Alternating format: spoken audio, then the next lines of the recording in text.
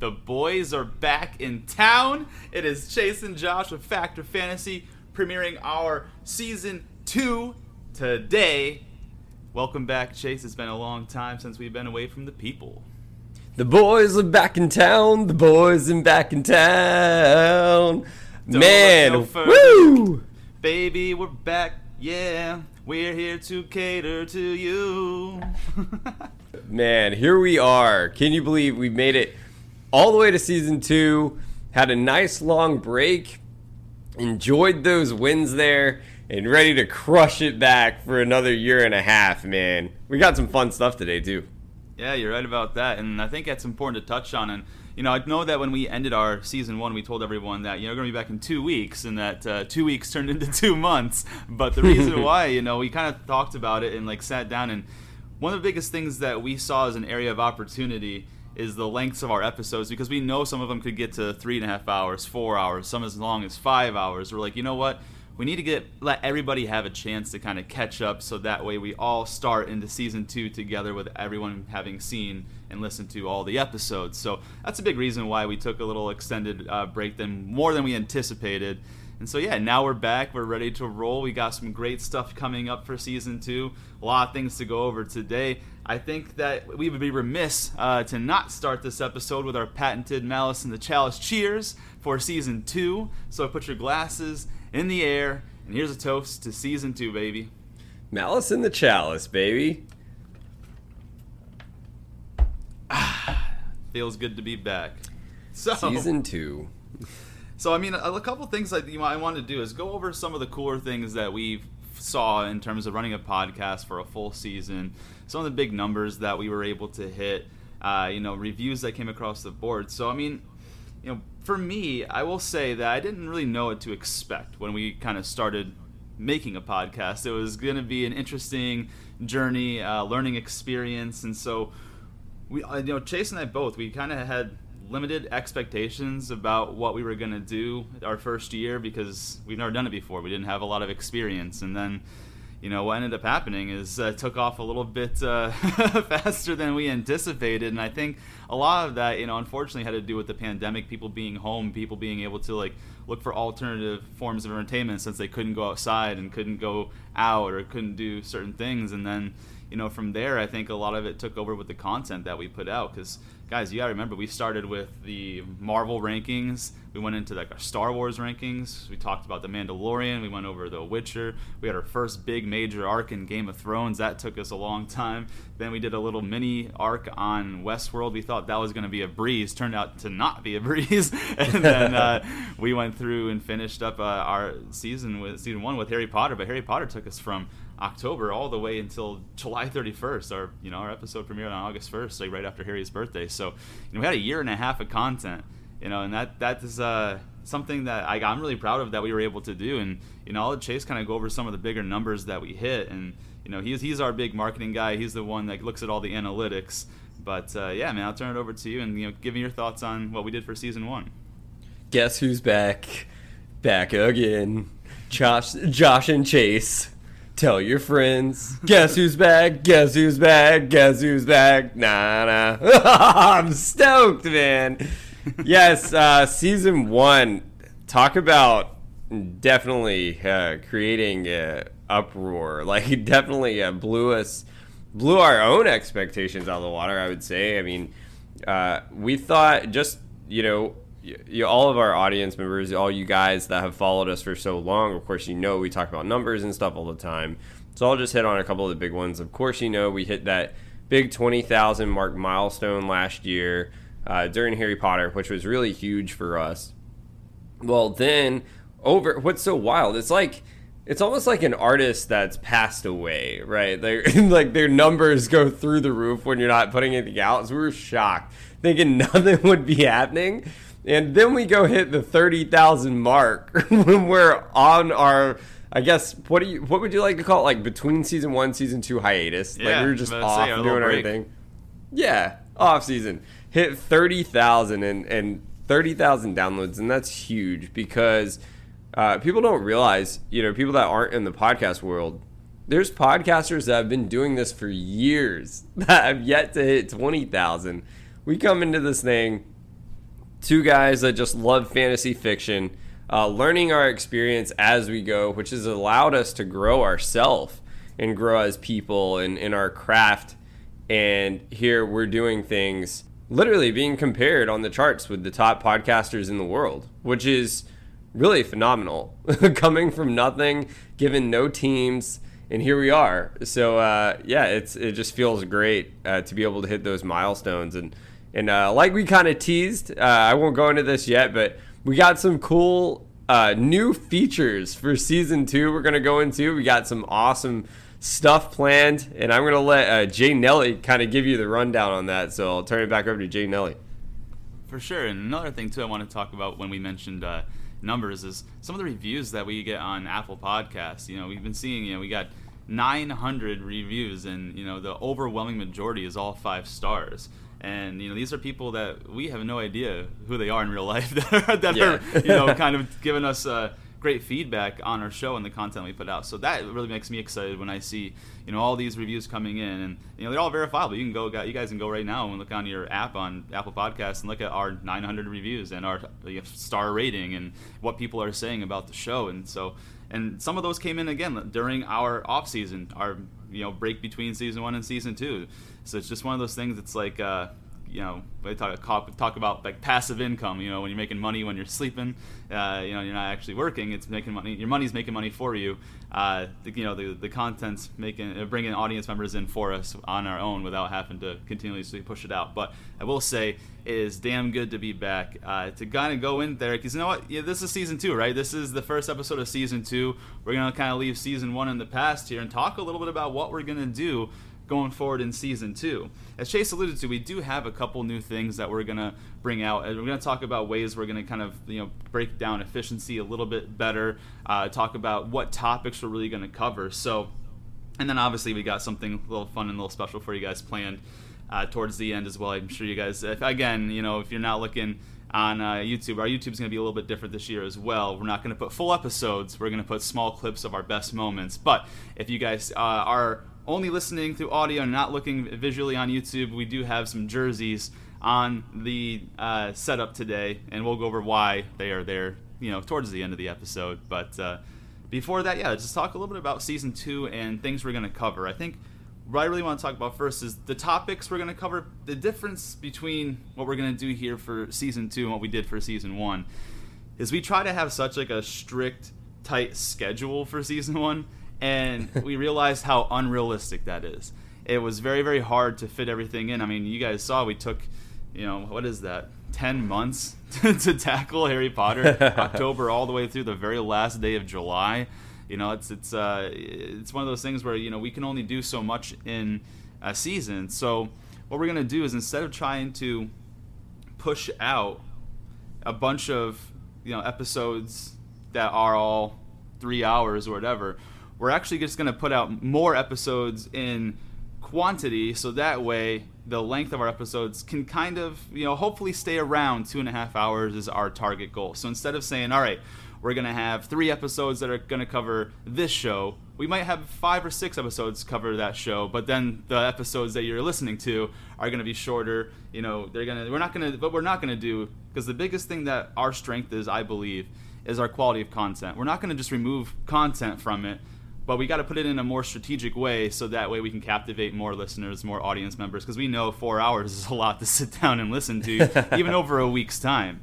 So that's what we're really going to try to do. We're going to go ahead and spread out over the episodes, smaller lengths during the episode, but maybe more episodes overall. So we're going to be covering certain topics for a little bit longer than maybe we would have in season 1. So with that being said, let's go ahead and talk a little bit about some of the things that we are going to cover in season 2. I want to be the first one to say I am very, very excited. I haven't seen it yet, but I want to say that this new Venom movie is going to be one of the ones that we are going to start with. I'm not sure if it's going to be the first one. Like I said, the scheduling is going to be a little more different. It's not like we're going to give you set episodes and set topics, and this is what we're going to do, and this is how long we're going to cover them for.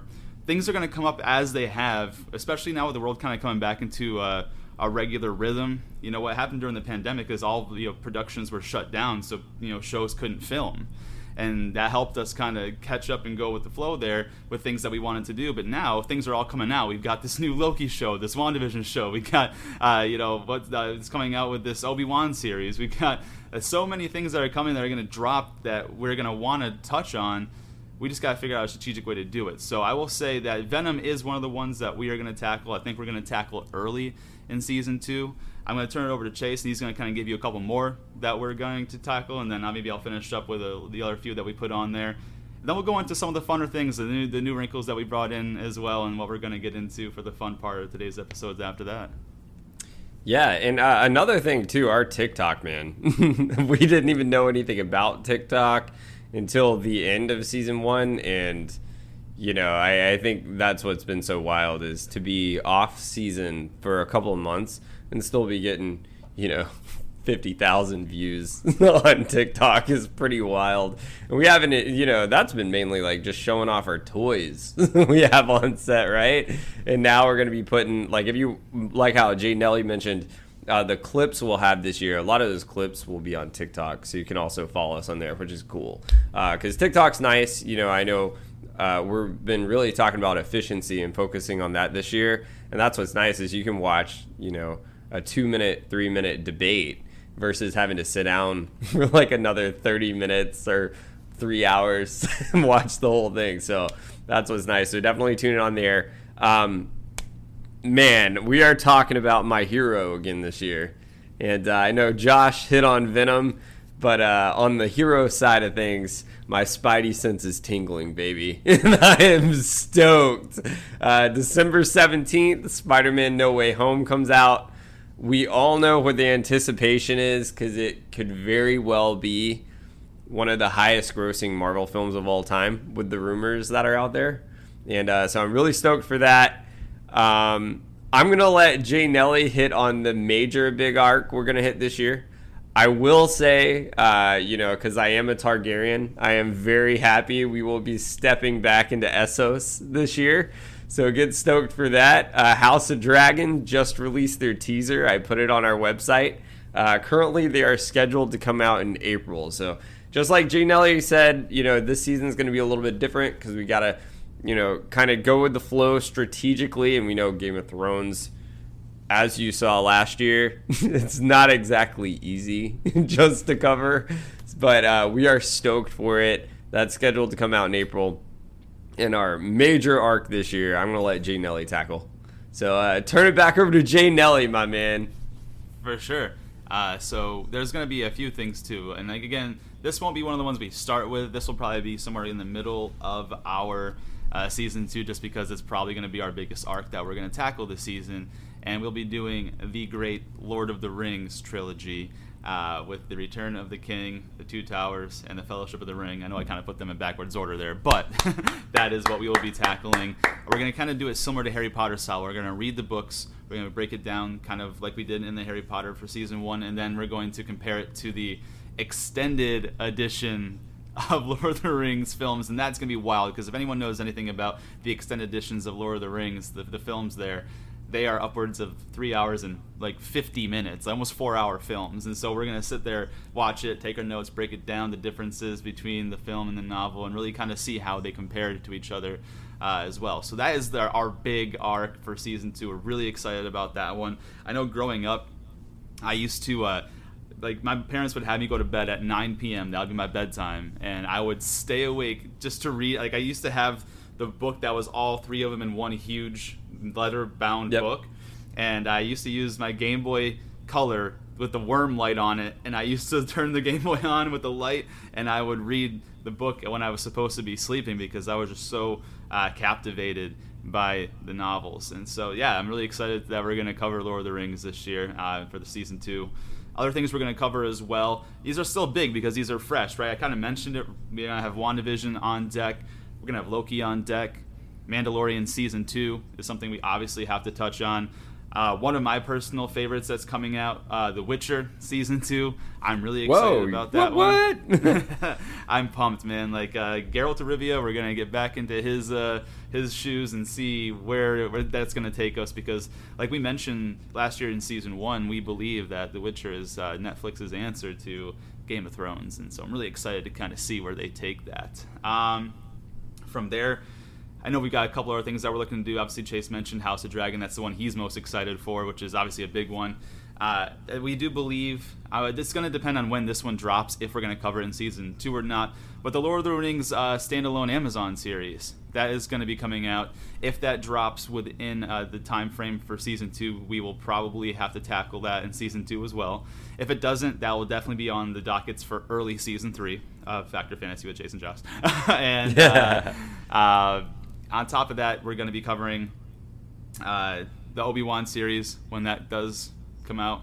I believe that's coming out this year as well, or during the time that we're going to be doing season 2. So it's so funny, guys, when we talk about like this year and stuff, because like this year is almost over. It's it's coming to a close, but it's almost like December's right around the corner, and it's going to be January here, and it's going to be 2022 before we know it.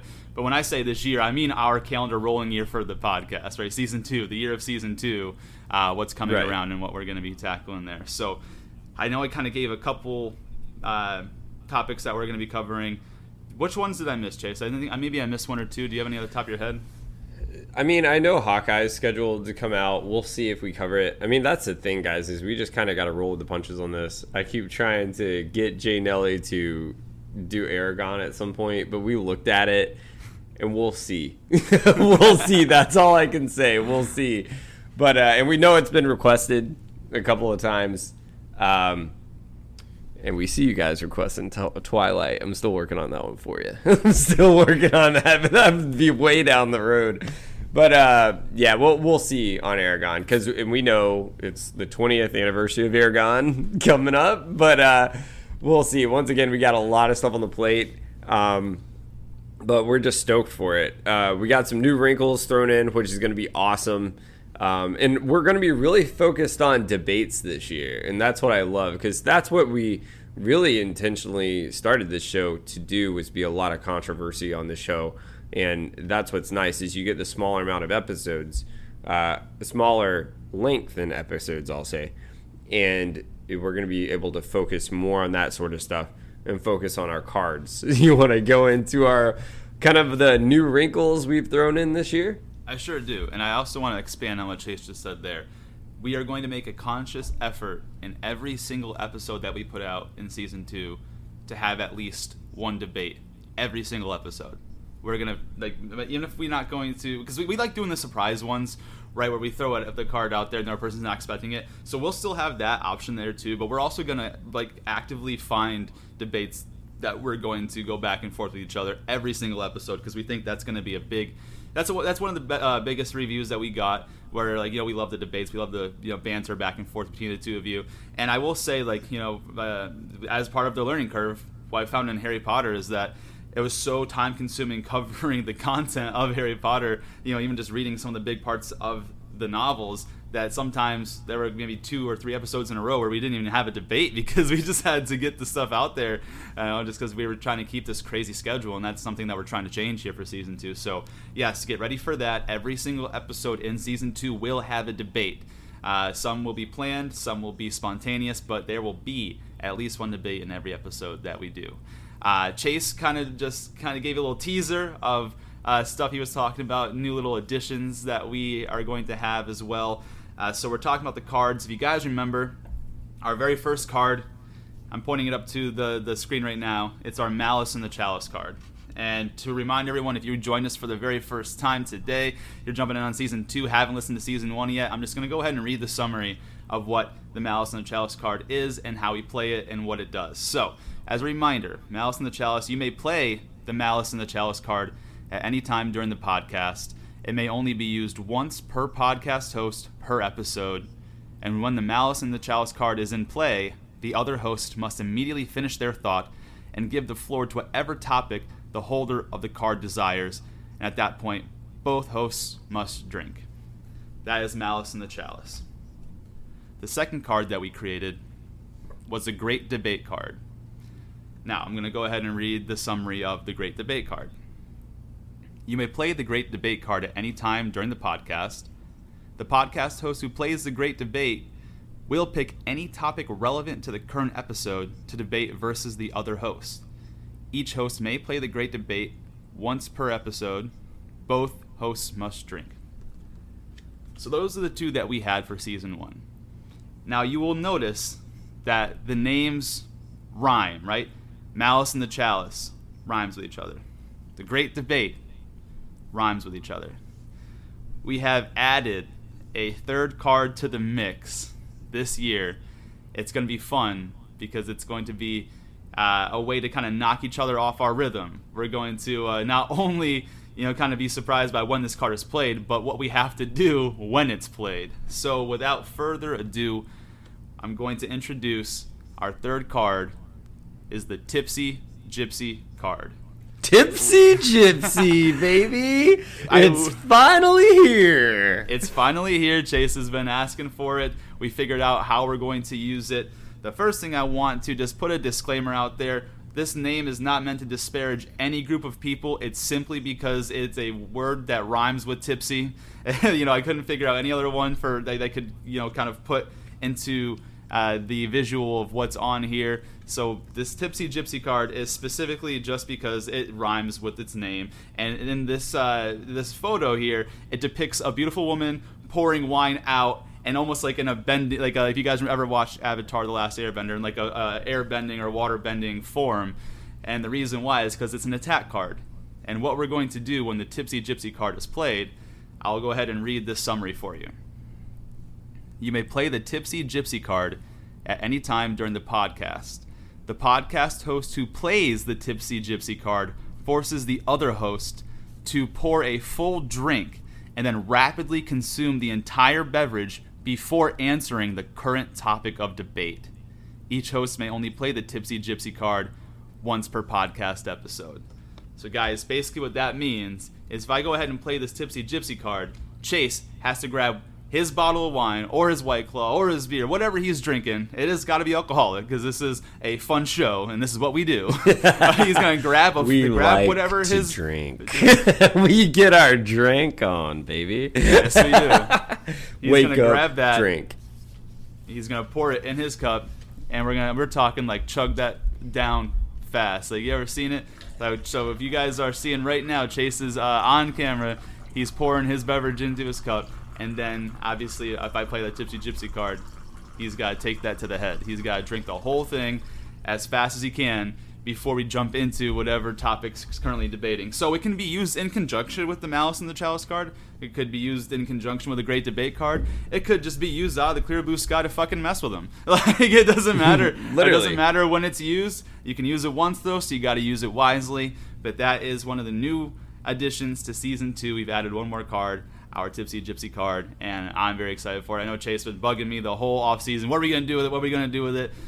We came up with what we were going to do.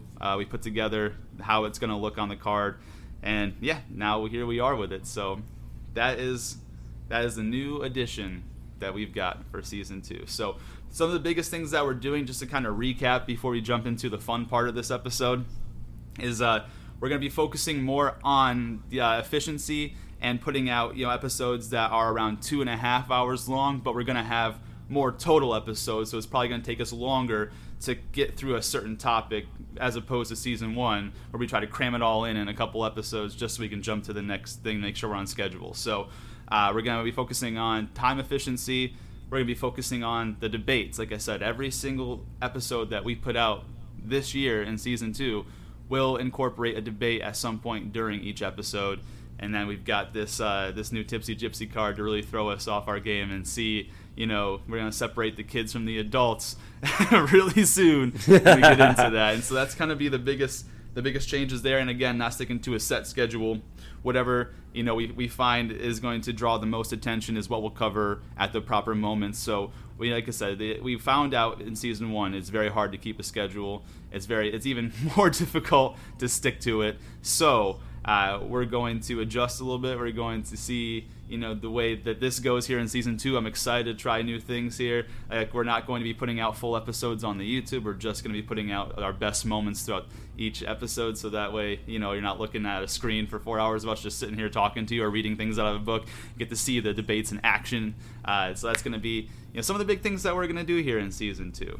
And, with that being said, I'm sure that, when we kind of left you with the teaser at the beginning of this episode and said there's some jerseys on our table, you're probably wondering why that is. So, Chase, how about you tell the people what we're about to do?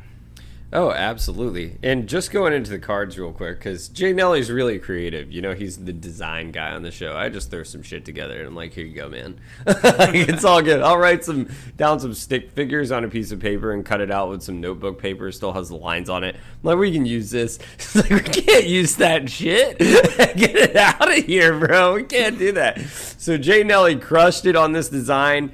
The girl is gorgeous. I mean, any of you comic guys that we know you like to buy those creepy covers with those anime characters on there. It's kind of like that. But one thing I do like about these cards, everyone knows from our TikTok, and we've talked about it on this show, we are big Goku and Vegeta guys, and you can tell just by the height size. The good guy's on the other side of this screen. That's Jay Nelly. He's Goku. Me, I think Goku's so puny. Yeah! I'm definitely Vegeta. And one thing I do like on these cards, as you saw on our great debate card, which y'all have saw since last season, because it's a debate card and everyone can defend themselves. So just like Vegeta says, his power level's over 9,000. Yeah, attack is 9,000, defense is 9,000. The Malice card, as you've seen, is actually a trap card. So if anyone's ever played Yu-Gi-Oh before, which, I'm an anime nerd, man. Jay Nelly was getting on my case because they keep harping on the Demon Slayer thing. We said we'd let it go for now. We know you guys love it. He hates me right now for bringing it up. But if you ever played Yu-Gi-Oh, you can throw the trap card and it stops someone in their tracks. That's like the Malice in the Chalice, because instantly their topic is done. They got to drink their drink and it's turned over to the other table. But if you look on our so fine Tipsy Gypsy card that's been so wealthily designed and made from our Hallmark channel, our Hallmark channel enthusiast Jay Nelly himself, you will see there is 0 defense, because this one cannot be defended and turned over to the other person. And they have to fill their entire cup, which means the power level's over 9,000. And we are stoked, man. I couldn't be more stoked for this card. Even more because if you look through Season 1, go back to our past episodes, it has been teased a few times. Just like you've also heard me say, I smell man flesh. And that has been teased for this season too. So we got a lot of awesome stuff this season. Couldn't be more stoked. And today, as you see, 2 of the greatest players of all time, their jerseys are sitting on my table. One that Jay Nelly loves so truly. We all love the Cowboys, because if you don't like the Cowboys, you really just don't like football. He wants to make me mad, and it's working. So if anyone knows anything about me, and if you've seen our post that we put on Instagram, the most one teasing season 2 here, the what we dropped today, there is a picture almost very similar to Vegeta and Goku facing off in the Great Debate card of Chase and me in my New York Giants jersey and Chase in his Falcons jersey. So obviously, if you guys know anything about football, the Cowboys are a division rival of the Giants. They also happen to be my least favorite sports franchise in history of all sports. I hate the fucking Cowboys. They make me, I just can't stand them. Their fans are the worst. I wish. I'm gonna let it go there. But Chase is being very facetious. I can't stand the Cowboys. I need him to get that Tony Romo jersey off the fucking screen before I lose my mind. But yes, I'll turn it back over to you. I just had to make that disclaimer clear. Oh, you're good. And I got a little surprise for our guest today, because Jay Nelly didn't expect this. What I'm going to do, because I know y'all waited so long, but all for the best, I'm going to do my very best effort to play all 3 cards today. Ooh, and Jay Nelly's face just went straight down. Ooh, suck it, Squidward. So it's game time. First, here's how this is going to roll. I'm going to save my little debate card for later. I'm going to even save this little brand new Tipsy card for later. I'm throwing the Malice in the Chalice card, baby. Malice in the Chalice. Let's take a little Malice in the Chalice swig. How about that? A little cheers to season 2, baby. Cheers to season 2. So, Jay Nelly, and this one actually goes to you for the Malice in the Chalice. Let's talk about kind of our off-season adventure and what went down. How we went to the ever so fantastic Wilderness Lodge. From there, we jumped over to the Boardwalk Inn. And then we went to Disney's Animal Kingdom Lodge. What an adventure that was. Let's dive into it, Jay Nelly. Let's start off where the drinking began. Where the drinking began, sir. So, the very first resort that we went to celebrate season 1 was Disney's Wilderness Lodge. I don't know if you have been there before. If you haven't, do it. It's great. But you know, the drinking really began when it was, I believe that what was it? It was Saturday. It was a Saturday, and we were watching some college football, and we decided to. We wanted to get to our room early. Our room, of course, wasn't ready because why would it be? And then we're like, you know what? In the meantime, we're just gonna go ahead and go to the pool bar. So we go to sit at the pool bar. First, we go to sit down at one of the seats, and then we were told you can't sit there because there's a list. And then no one ever sat there afterwards because there was no list. They just didn't like the fact that we sat down without saying anything. So we'll throw that out there. But then, you know, we go up to the pool bar. We had some good old pina coladas. And just like the song says, if you like pina coladas, woo! And getting caught in the rain, because we actually got caught in the rain too. So it was kind of funny. It started raining there. The pool, we kept... we got to go in, then we had to get out. I don't know if you guys ever been to Disney before in the resorts, but anytime there's like inclement weather where there's thunder or lightning within a certain mile radius, they shut down the pool. So we get there, we go swimming for all of 5 minutes, and all of a sudden we get whistled out. Then we get back in there, we get whistled out again like 10 minutes after that. So it was kind of funny there.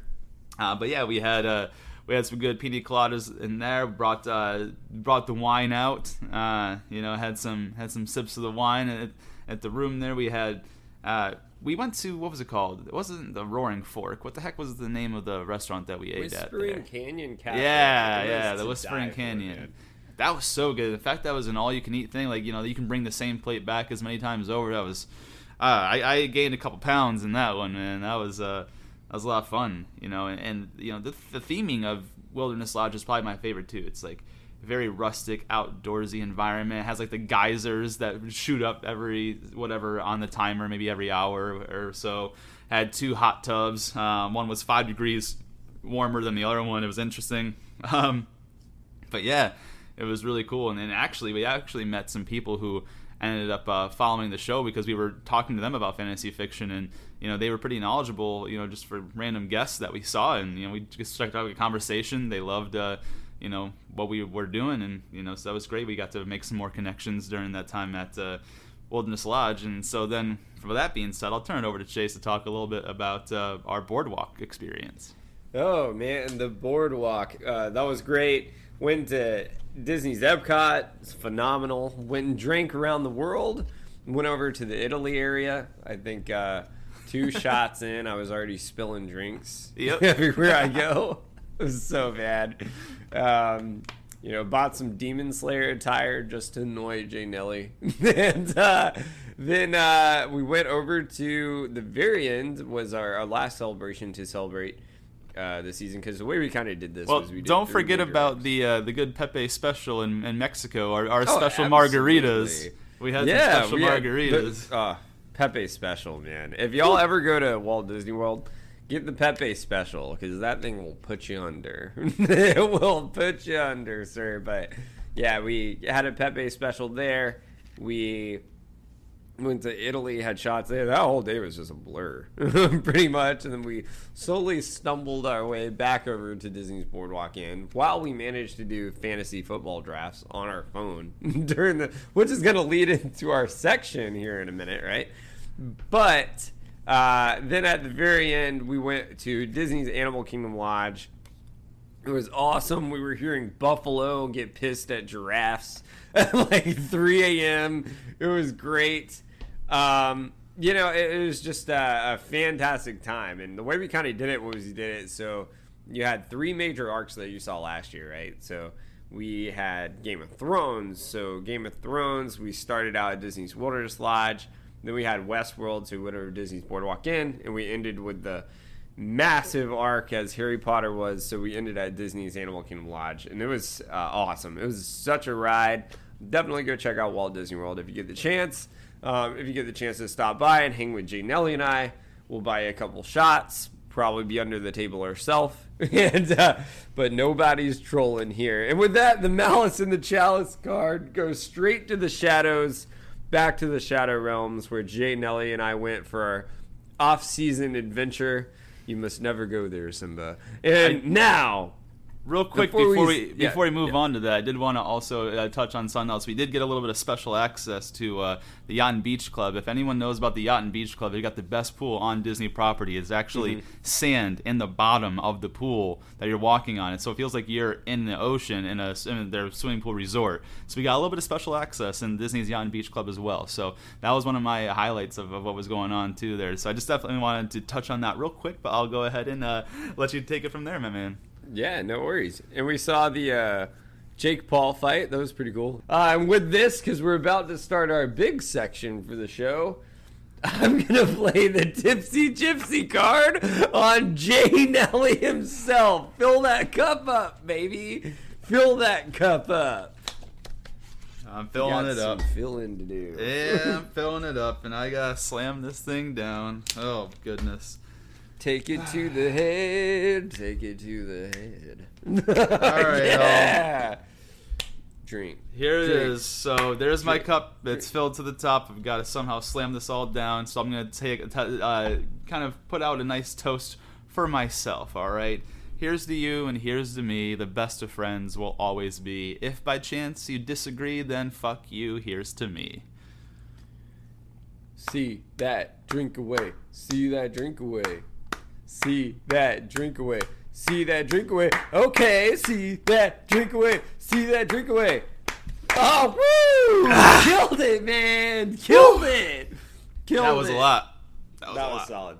That was solid. By the way, if you ever see Jay Nelly and I taking shots on Snapchat, he always beats me. Like, I've always accepted, like, second place. There's nothing wrong with second. Nothing wrong with second, man. Yikes, man. I'm gonna feel that one. Ooh. Oh, man. But I'm going to let Jay Nelly kick us off with our big topic today. Yeah, absolutely. We are major football fans, as you know, so you can kind of see maybe where this is going. Jay Nelly, take it away. You got it, brother. Let me catch my breath after that chug there. Oh, you better hold it. Yeah, right. You better hold we're that good. breath while you talk. So, obviously, we're a fantasy fiction podcast. But if you've seen and listened to our episodes, you will know we throw a lot of sports references into things we talk about when we try to explain things as well. And obviously, you know what season we're in. We're in football season, baby. So we decided to kind of combine the best of both worlds. We brought sports into it today. We are going to be ranking our top 10 all-time favorite NFL players. This isn't best. We're talking about our favorites. So we are going to give you our list of our 10 favorite NFL all-time players here.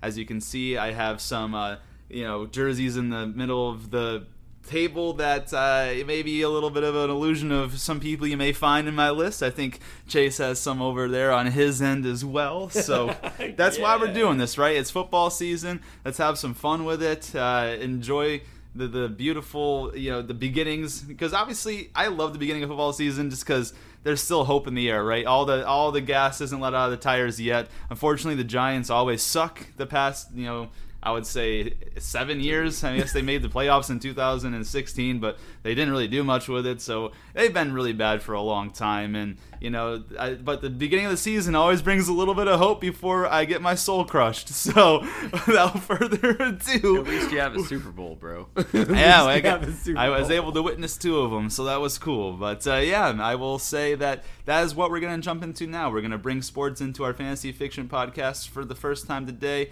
We're not going to make a big habit habit of it. Most of our stuff we're going to stick with fantasy fiction, but today it's just a little fun wrinkle. It's NFL season. It's the beginning of the season. Every team's still in the race, so let's go ahead and do that. So let's go ahead and jump on. I will play our great debate card. the great debate card is going to be involved with this ranking. We're going to go back and forth. So how we're going to do it is I'm going to start off with my number 10 player. Chase is going to go his number 10, and we're going to go subsequently from there till we reach our number 1 favorite player NFL all time. So that's that, my brother. Let's get a little I guess I drank all my my drink, so I'll cheers an empty cup to you. I'll cheers an empty cup.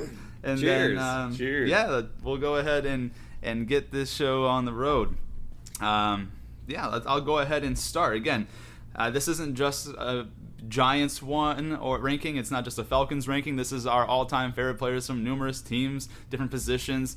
This is just going to really encompass our favorite players that ever played in the National Football League. So, my number 10 spot will go to primetime Deion Sanders. And honestly, he probably would have made it further up my list if I was around for more of his prime years. I was born in 92. I didn't start watching football until I was about 6. That's 98. So I was really kind of at the tail end of Deion's career. And, obviously I'm a Giants fan, so I didn't terribly watch too much. I know he played for the Falcons, played for the Cowboys, played for the 49ers. He went around. But the reason why he makes my list is that he was the first kind of real vocal guy, right? He was the first person that it's all about him. I remember a funny story. He burned my Giants. So maybe many people might not know the story. But the Giants, when the year that Deion was drafted, I think they had the 10th or the 11th or the 13th pick. It was somewhere in that range.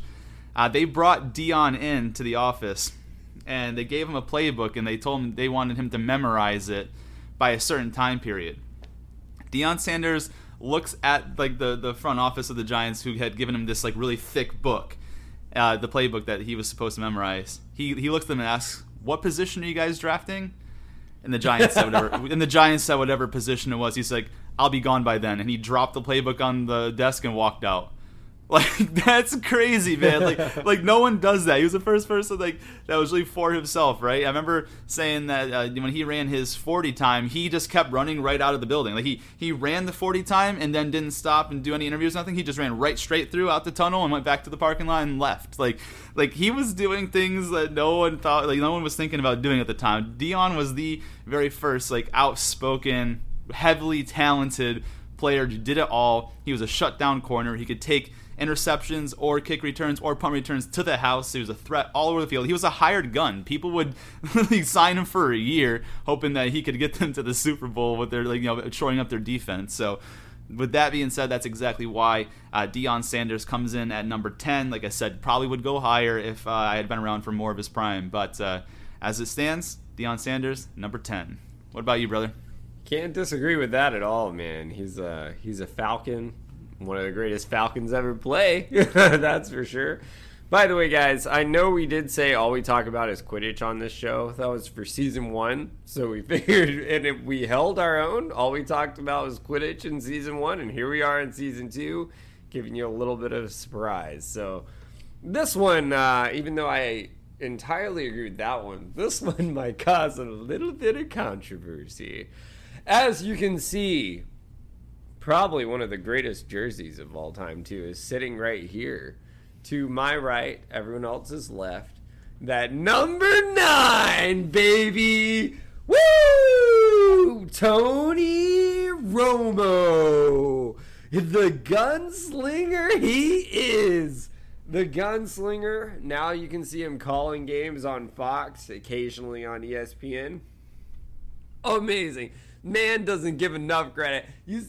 By the way, guys, we are not ranking the top 10 greatest players of all time. This is our favorite top 10, okay? So don't give me that much shit, but whatever. Listen, he is the fucking man. If you didn't draft Tony Romo during his prime on your fantasy squad in the 13th round, what the fuck were you doing? Yeah, Tony Romo. My fantasy squad always took me to the playoffs. I would draft Tony and Dez Bryant in that 1-2 combo, baby. Ooh. it was brutal. It was great. It was great. But the things this man Just did, for that, we're going to go ahead and play the Tipsy Gypsy card and make Chase drink and chug this whole thing. I'm just going to interrupt that whole train of thought because fuck the Cowboys. Tipsy Gypsy, pour that cup, see it away. I ain't dealing with this shit. By the way, for those of y'all that can't see on the visuals, I'll try to put a clip on TikTok. My little, my pourer here, shout out to my friend Michael. He got me this because he is a follower of our show. It's a dragon head. So the liquor and the wine, see, I'm losing my voice here. The wine comes out the dragon's mouth. Dracarys. That's what I say about that. Cheers, Tipsy Gypsy. I'm about this. Yeah, you better drink that whole thing down too, talking about the Cowboys on our podcast. Power like levels this. going under 9,000. Yeah. That's right. Chug that shit, boy. See that drink away. See that drink away. All the way. See that drink away. See that drink away. All the way. See that drink away. See that drink away. All the way. You got it, brother. It's almost gone. He's slow, though. You guys see this? Takes 9 years. Take one cup. There he is. There he is. Woo. I hate you guys. By the way, for those of y'all I'm catching my breath here. For those of y'all that haven't seen this, which I'm sure you have if you followed in season 1, these are our original big ass cups we have. So this thing is the size of a Tervis. I just filled it with the wine. So if that tells you, this isn't some wine glass. I'm talking about a 16-ounce cup. I hate you. Zero defense, sir. Zero defense. Your fucking tipsy card is off to the shadow realm. Oh, man. Let's do this. That's why Tony I got it. Romo, Oh, here he's back. Damn it. And you know what? I'm summoning the Great Debate card. Why? I'm going to defend the side why Tony Romo was great. And you're going to defend the side why you think Tony Romo doesn't deserve to be one of the greatest players of all time. You go first, sir. I'll let you take it away so I can defend your nonsense. All right. That's fine with me. Let's go ahead and take a look at the lack of success in the postseason. I believe in the entire time Tony Romo played for the Dallas Cowboys, which he came in halfway through the game against the New York Giants in 2006. He came in after halftime, took over for Drew Bledsoe, and his very first NFL pass in the regular season was an interception to Antonio Pierce, my boy, middle linebacker there. So already his career was already we knew what it was gonna be from the first pass. Like, look, he is the ultimate empty calorie player. This is what I'll say about Tony Romo. Empty calories meaning he'll throw for a lot of yards, throw for a lot of touchdowns, but when it comes crunch time, he always fails. He always comes up short. He's only had 2 playoff wins from, when did he stop playing? 2016? He had, 10, 11 years in the league, right? So you're telling me of all that time he was playing, you could only win 2 playoff games? And he had some stacked teams. He had Terrell Owens. He had, what's his name? He had some really, really big players at the time, man. The defense had Roy Williams, Terrence Newman. Like, he had no excuse. He had DeMarcus Ware on the defense. You know, they had Jason Witten as the tight end. He was always carving people up. Like, they had a combination of players in the backfield with Julius Jones, Marion Barber.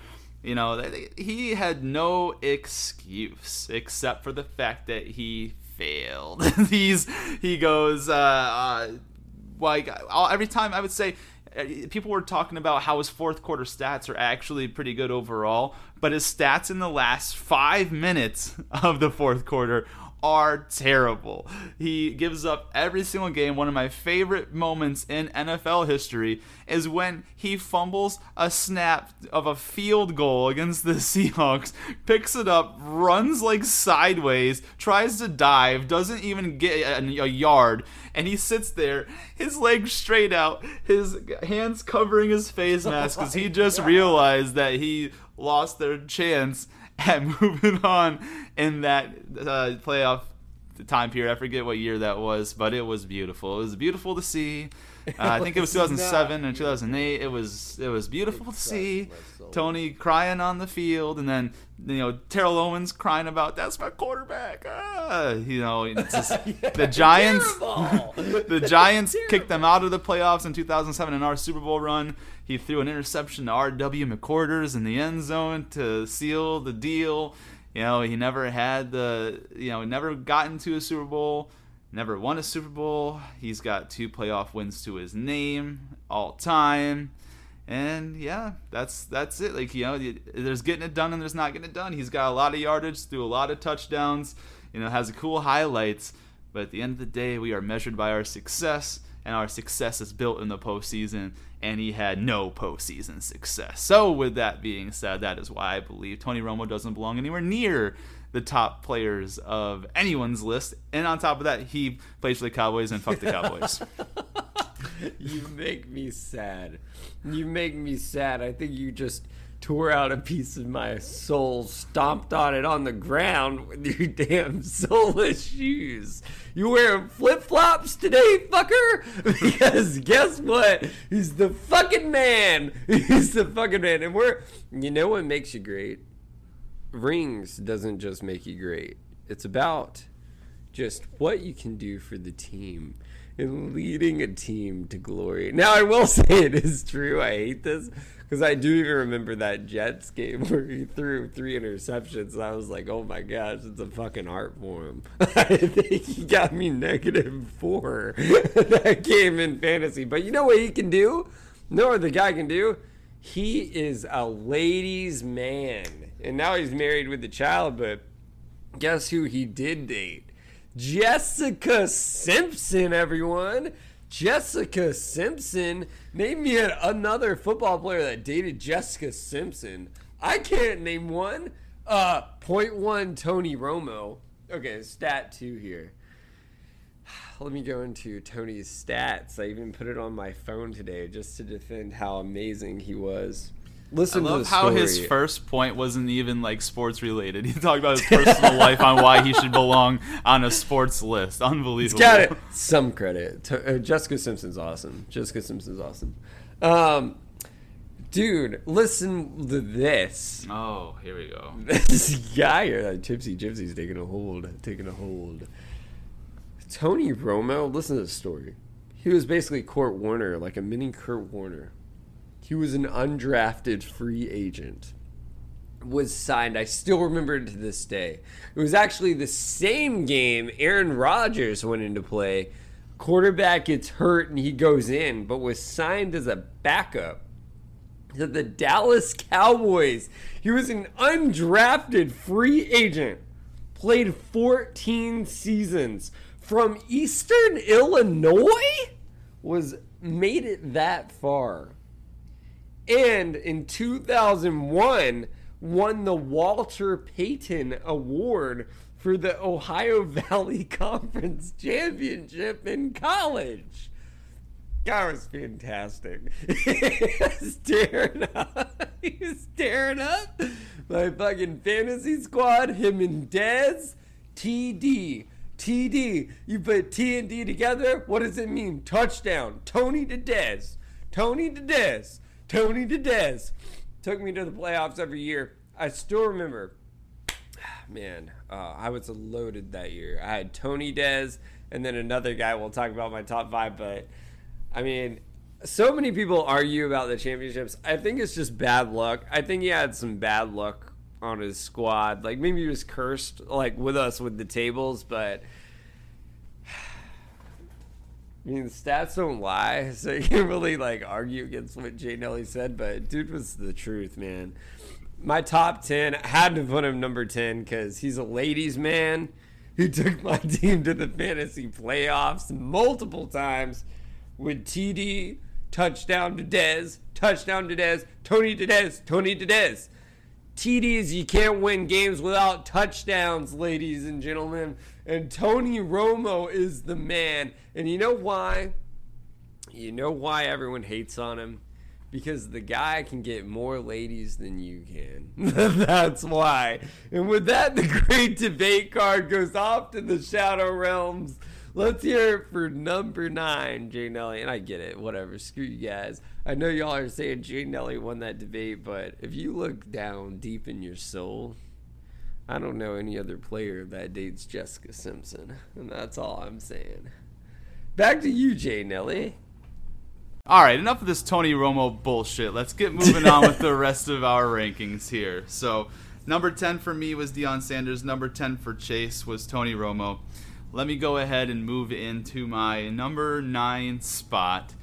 Okay, this is going to come with some controversy. I'm just ranking my favorite player. This has nothing to do with personal character. It's just the guy I watched on the football field was super dynamic. I'm not a fan of some of the things that happened off the field. But my number 9 spot goes to Michael Vick. Michael Vick was so dynamic. Dear Lord. That's okay. Michael Vick was so dynamic. He was the first. Like, obviously, we had Randall Cunningham before. We had a little bit of Donovan McNabb. Even Steve Young in a way, scrambling quarterbacks. But no one had the straight speed that Michael Vick possessed. I guess the closest person right now is Lamar Jackson in the NFL. But Michael Vick, he was so unprecedented for his time. He would make so many people miss. Remember that, he went into Green Bay and won a playoff game after, the Falcons had been terrible for so long. He put a city, he made them, excited about football again. I love Michael Vick, the player. Obviously the person, that's not what this ranking is about. This is 100% about the sports player. The sports player, Michael Vick, was dynamic. He was unprecedented. To me, he was like the Allen Iverson of the NFL. He wanted the ball in his hand. Yeah. He not only was he fast as hell and could he run and move the chains with his legs, he had a bomb. He wasn't the most accurate quarterback, but if your receiver got open down the field, all you had to do was flick that wrist and that ball was going 60 in the air. He had some of the craziest physical tool sets of anyone I have ever seen on a football field, and it was really, really a treat to watch him play football. Again, like I said, this ranking is for the sports aspect of it, the actual playing of the game. All the other stuff is not what this is about, but as an athlete, as a football player, he hits my number 9 ranking in my top 10 favorite athletes. Or not athletes, I should say top 10 favorite NFL players all time. So with that, I'll turn it over to Chase for his number 9. You make me sad. You make me so fucking sad. Now, I will say this. I have to agree with you. His athletic talent was absolutely amazing. If any... And I've been a Falcons fan since I was literally knee-high. Grew up in Georgia. Had Steve Bartkowski sign a helmet for me when I was 4 years old that my dad, pulled me into the front of the stadium where I actually met the guy. Trust me, Michael Vick, when he was drafted, I thought that was the only good draft pick we've ever made in our entire franchise history. So I have to respect, what you're saying. From an athletic perspective, he was great. I know he had a lot of off-the-field issues. He did fucking wear a Yankees hat during a fucking Atlanta Braves playoff game. That's all I'm going to say. So you see how passionate I am about him, but that's okay, because I respect what you're saying. Fucking hate that guy, but that's okay. That's okay. I'll take it. I respect it. I respect it. So far, your rankings, I can exactly see why they're there. I'm gonna let it slide. All right, what's your number 9? Okay, number 9. A lot of people might disagree with this, but Doug Flutie, man. Doug Flutie. We were talking about this the other day. He did some weird shit. He's my top 10 favorite. First of all, because he's 5'9". So he's literally my height. Dude spent in the CFL... He spent 12 seasons in the CFL, 1 in the NFL. He was like that guy they called if everyone needed a backup plan, which would have literally been me if I ever decided to play football in college, which would have been fine with that. But I just decided to go academically instead because Jay Nelly says I'm a Ravenclaw, I'm a Gryffindor. fuck you guys. Excuse my language. Just kidding. But no, dude, like the things this guy did, man, like he was a winner. And for some reason, he was great at the pass. Like usually people that are short like that, they have to design some wildcat running game because people can't see over the offensive line. He was 5'9" and one of the shortest quarterbacks to ever play the game. In 1984, he was also like one of the best players at the quarterback position. And he even played an entire league in the American Football League, which was before the merger. So if y'all know, if you watch football, because Jane Ellen and I, is true, we do watch football, the American Football League and the National Football League used to not be together. It was the National Football League, and then they had the USA Football League.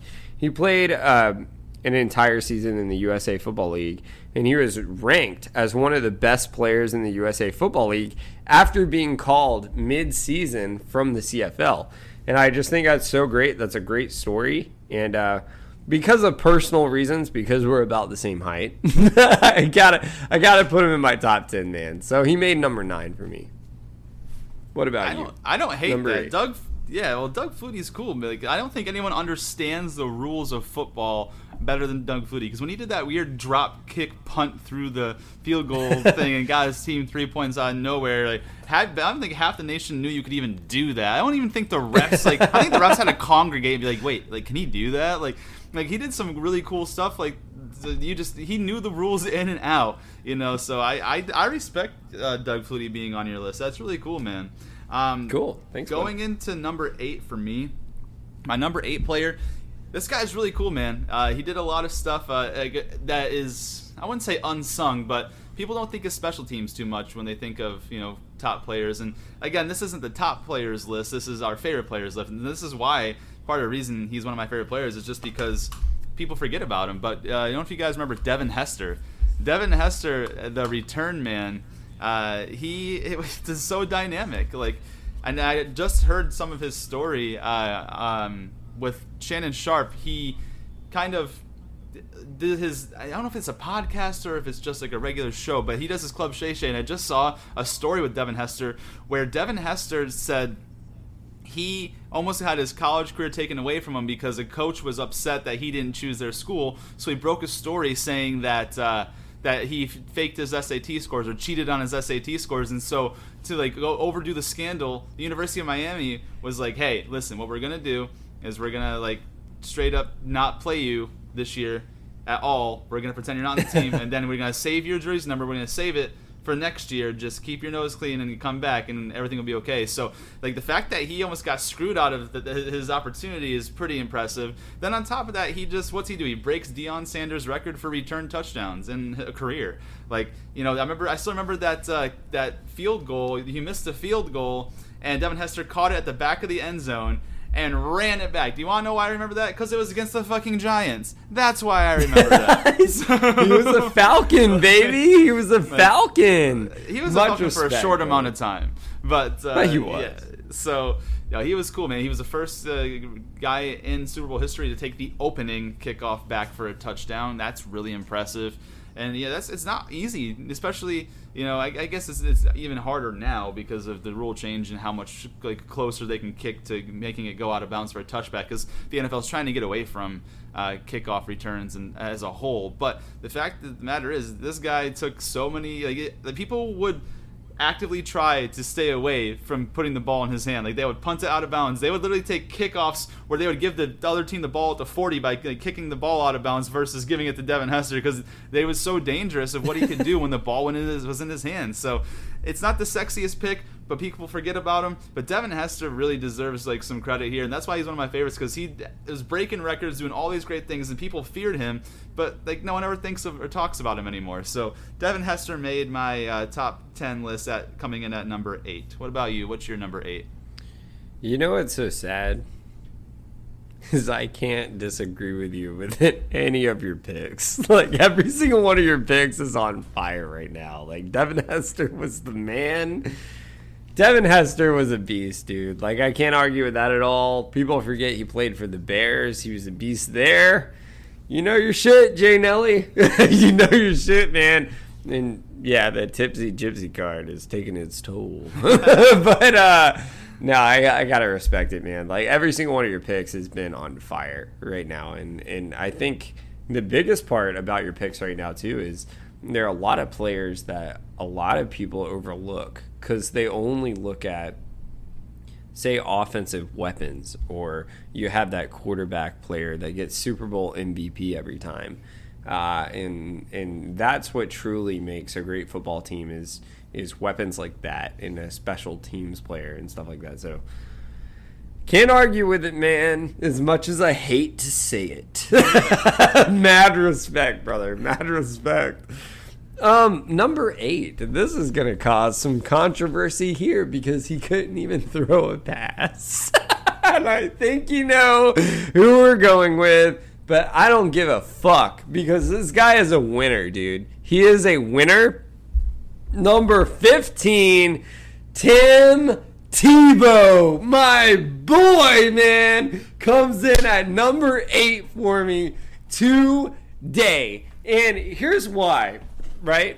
Not only did he actually win the Broncos that playoff win against the Steelers when he came in as a backup all year because they did not plan on him being the head starting quarterback.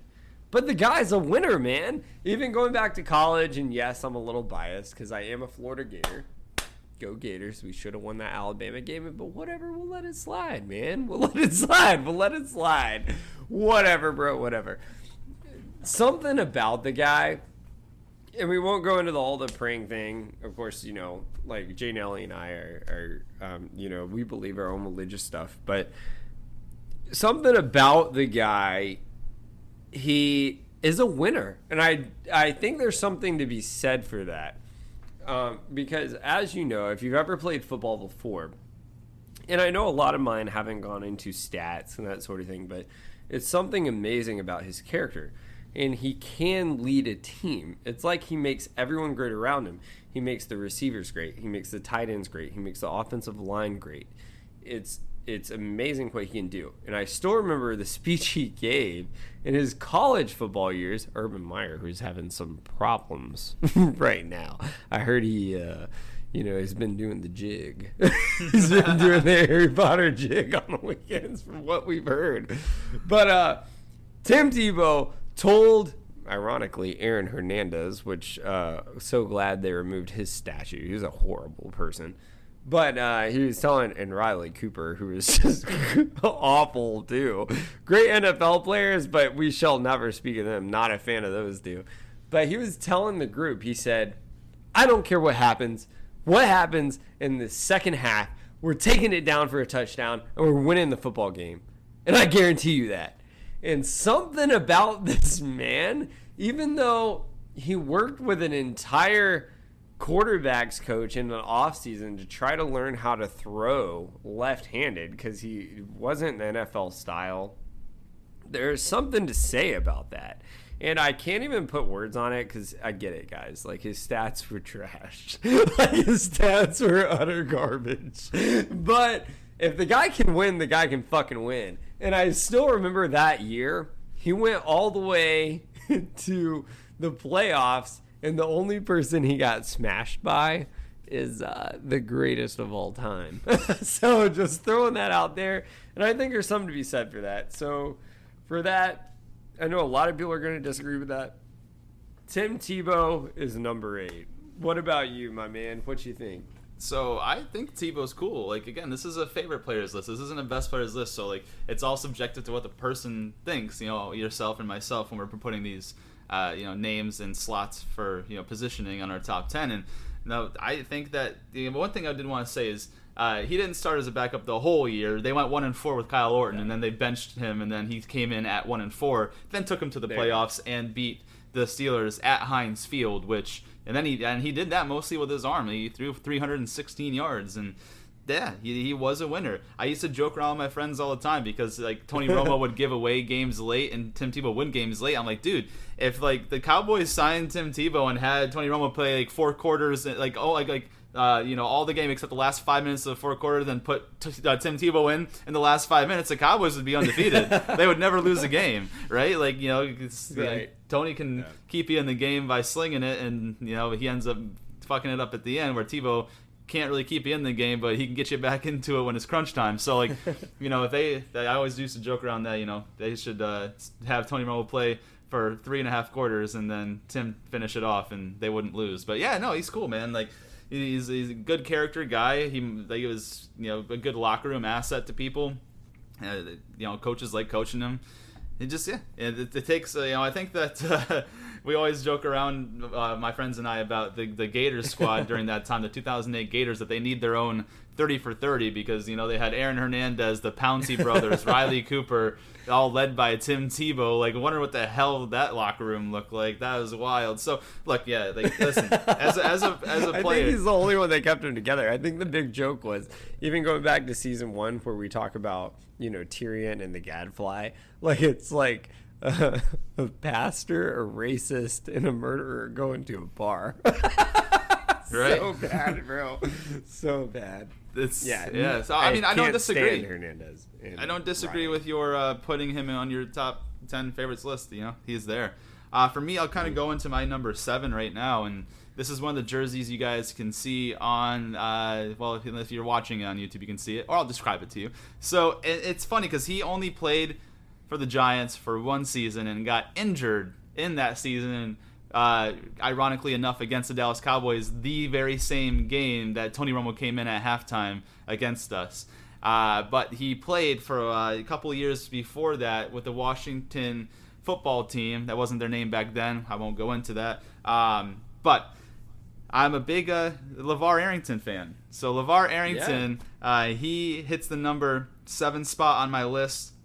LeVar Arrington came from Penn State.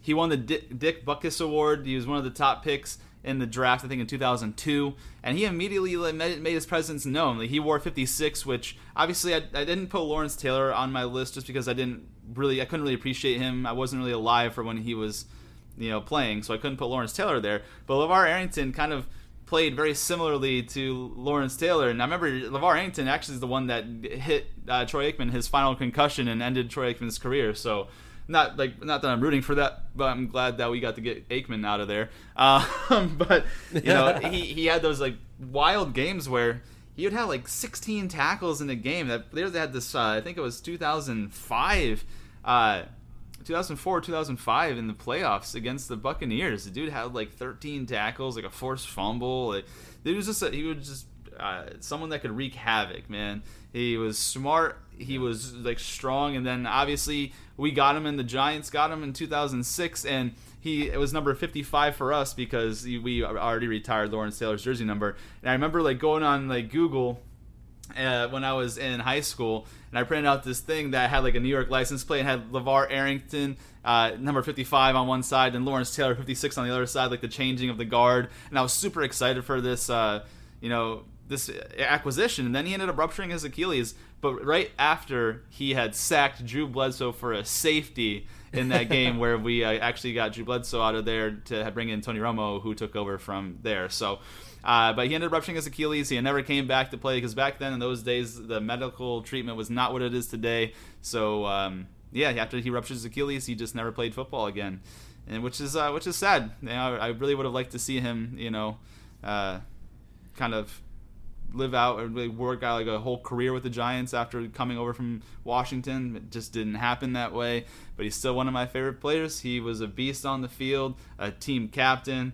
like ruthless, hits like crazy, could pass cover as well, just an all-around great linebacker, and his career got cut short, but he still makes my list at number 7. Can't argue with that, dude. He was solid. He I would say, yeah, I mean, he honestly, like, he was kind of like a defensive quarterback of that team for that time. Like, LeVar Arrington, if you don't know who that name is, then you probably don't ever watch football. That's all I got to say about that. So, number 7 for me is actually Kurt Warner. Okay. And Dude, he was bagging groceries. Literally, he was the grocery bagger for the longest time. He was told by his coaches, I will give you a bonus when you can throw a spiral. Like, he was that guy. And, dude, like, you got to respect the guy, man. Like, he came from nothing into something. And he played 12 seasons in the NFL, you know, back with the St. Louis Rams before they went to L.A., and then the Arizona Cardinals, I still remember this. They beat my Falcons in the playoffs. another loss for us. You know, as Falcons fans, here's what we do. We witness Super Bowl losses. That's what we do. I've seen 2 Super Bowls, and we lost both. That's exactly what happens as a Falcons fan. But, he was an undrafted free agent, and I think that's why I keep picking, like, my top players here. Is like, I love the stories of, like, someone going from nothing to something, right, that made the most about it. And then he was a 2-time most valuable player, Super Bowl MVP, and it's actually regarded as one of the greatest NFL stories in history of all he's accomplished. And now you can still see him on Fox, ESPN as a host. And for even that kind of position, like, as everyone knows, like a quarterback, usually quarterbacks, that's what NFL teams are looking for in the draft. Like, they're doing everything they can because you get a quarterback that you can last for your entire franchise. That sets you apart from the other teams. One player, it is true, football is a team sport. It's not like basketball where one player changes the entire game. However, if you can get a solid quarterback to lead the team, it changes the entire momentum of the game. And I'm a defensive player, and I've always said, defense builds championships, offense puts fans in the stands. As you know, Jay Nelly is an offensive guy. I'm a defensive guy. We do know football. Both of us have played in our careers, so we both do get it. But I do think there's something to be said for that. The fact that the guy came from nothing to something, and he was a Super Bowl MVP. And just like our own Jay Nelly said, you know, it is true. I hate to say it, like, it is rings that separate you from being great. And this is our favorite players list, which is why Tony Romo's on there. He would not be on the greatest players list. But there is something to be said for that. So I got to put Kurt Warner as my number 7. What about you, man? I like Kurt Warner. He was cool. He had the greatest show on turf. They had a good little thing going there. I thought it was funny because, like, Isaac Bruce and Torrey Holt are a carbon copy of each other. Their stats are almost identical, and they also have Marshall Faulk back there, one of the better running backs. So they had a really fun squad, man. And then obviously Kurt Warner with his run with the Arizona Cardinals to the Super Bowl against the Steelers, which I was hoping that they were going to pull off and win, but they didn't, you know. So I got no problem with Kurt Warner being on anyone's list of favorite players. He's a cool guy, like you said, bagging groceries, Super Bowl MVP. That's pretty cool. There you go, man. My number 6 spot will go to Adrian Peterson, Mr. All Day himself. Now, we're starting to kind of get to, you know, some players that are more recognizable for maybe some of the younger fans too. And the thing is, like, I really hope that some of the younger fans realize that, you know, he's not just been this journeyman running back going from team to team trying to stat pad. At one point in time, Adrian Peterson was the best football player on the field, period. Not just best running back, the best football player on the field. He got the ball in his hand, he would run through like he was one of the very few running backs that would look for contact. He's like, oh, you're gonna come tackle me? Mm-hmm. Bet I'm gonna put my shoulder down and run you the fuck over, and then just run through into the end zone. Like, and he's so crazy because he put his whole career at risk in Oklahoma when he did that like front flip into the end zone, broke his collarbone, and then. And they infected his draft position, and the Vikings ended up taking him, and he became one of the best running backs of all time. I think he's ranked number 5 right now in terms of all-time rushing yardage leaders. I think it's Emmett, Walter, Frank Gore, Barry, and then him. So he's right there. Like he's so like in his prime. It's just something, if you didn't see it, you missed out because. He had a great combination of size, power, and speed. that you just don't see in running backs, and especially more of a passing league. It was trending to be more of a passing league during his prime too, and like I remember the time he actually tore his ACL, and he came back the year after he tore his ACL. The very year afterwards, the ACL is a very debilitating injury for anybody, but like especially a running back who, I don't know, their position is to run the football. You know what I mean? So like the fact of the matter, he came back from that ACL injury and then was 9 yards shy of breaking the all-time record for rushing yards in a season. In 2012, my man's had over 2,000 yards and was 9 yards short of breaking, I believe it was Eric Dickerson's all-time record. But man, like what is so crazy that he did that, like coming off of the ACL tear, and it's just, I got a lot of respect for him. Obviously, he had his like off the field issues too with the whole, you know, beating his kid with the cane switch thing. But you know, we're talking about people like on their athletic. Yeah, we're talking about their athletic abilities and what I saw on the field as a football player, and you know, what I saw on the football field as a football player is enough to put him at number 6 on my all-time favorites list for all-time NFL players. So that's my number 6. I'll turn it over to you. Yeah, man, and that was a perfect transition because the other guy on my list was also a Viking at one point. And, you know, a guy that didn't make my list, I got to give a shout out to is LT. LaDainian Tomlinson is the man. I really wanted to put him on my list, but it's about favorite players, not great players. And but he is one of the greatest. But going back to Vikings here, Randy Moss! Fuck yeah! One of the greatest receivers of all time, in the words of Lil Wayne. I be like Randy Moss. Oh, fuck yeah, baby. He's a fucking beast. Honestly, I can say what made Tom Brady's career for a couple of years was Randy Moss. Like, people can say whatever the fuck they want. Randy Moss is the shit.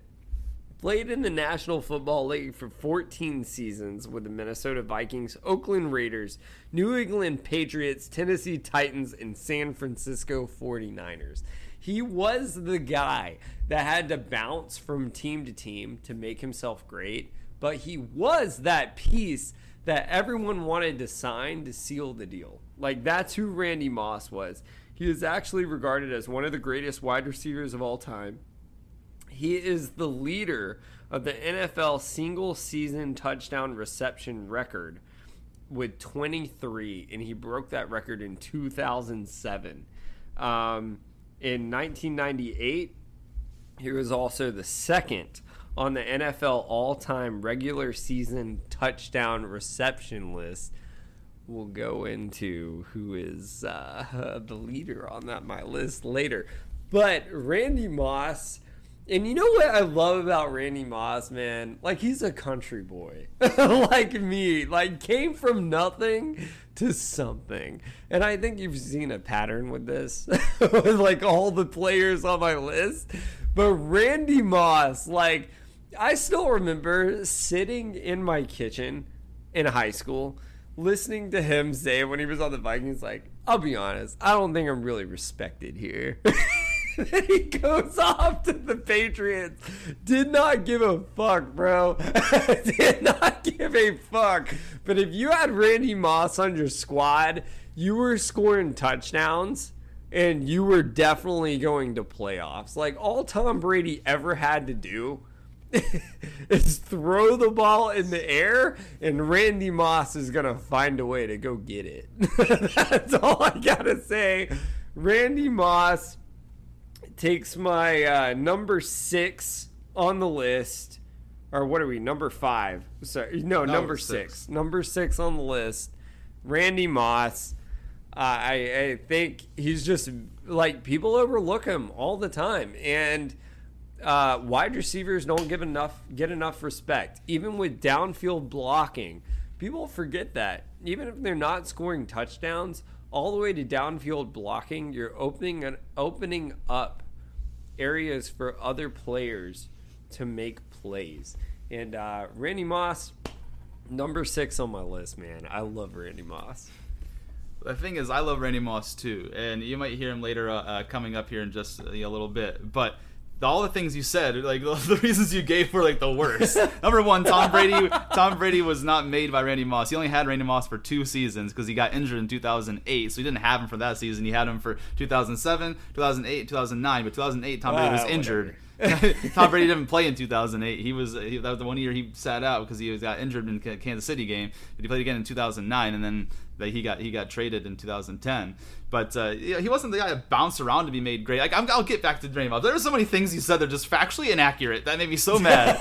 like fuck this it, made me so mad. Show. They can fuck off. Like I know, but like just because like fuck off. I'm enjoying my holiday. We'll get back to Randy later on, but let me go ahead into my number 5 favorite player, NFL all time, and that number 5 spot goes to my boy Brett Favre.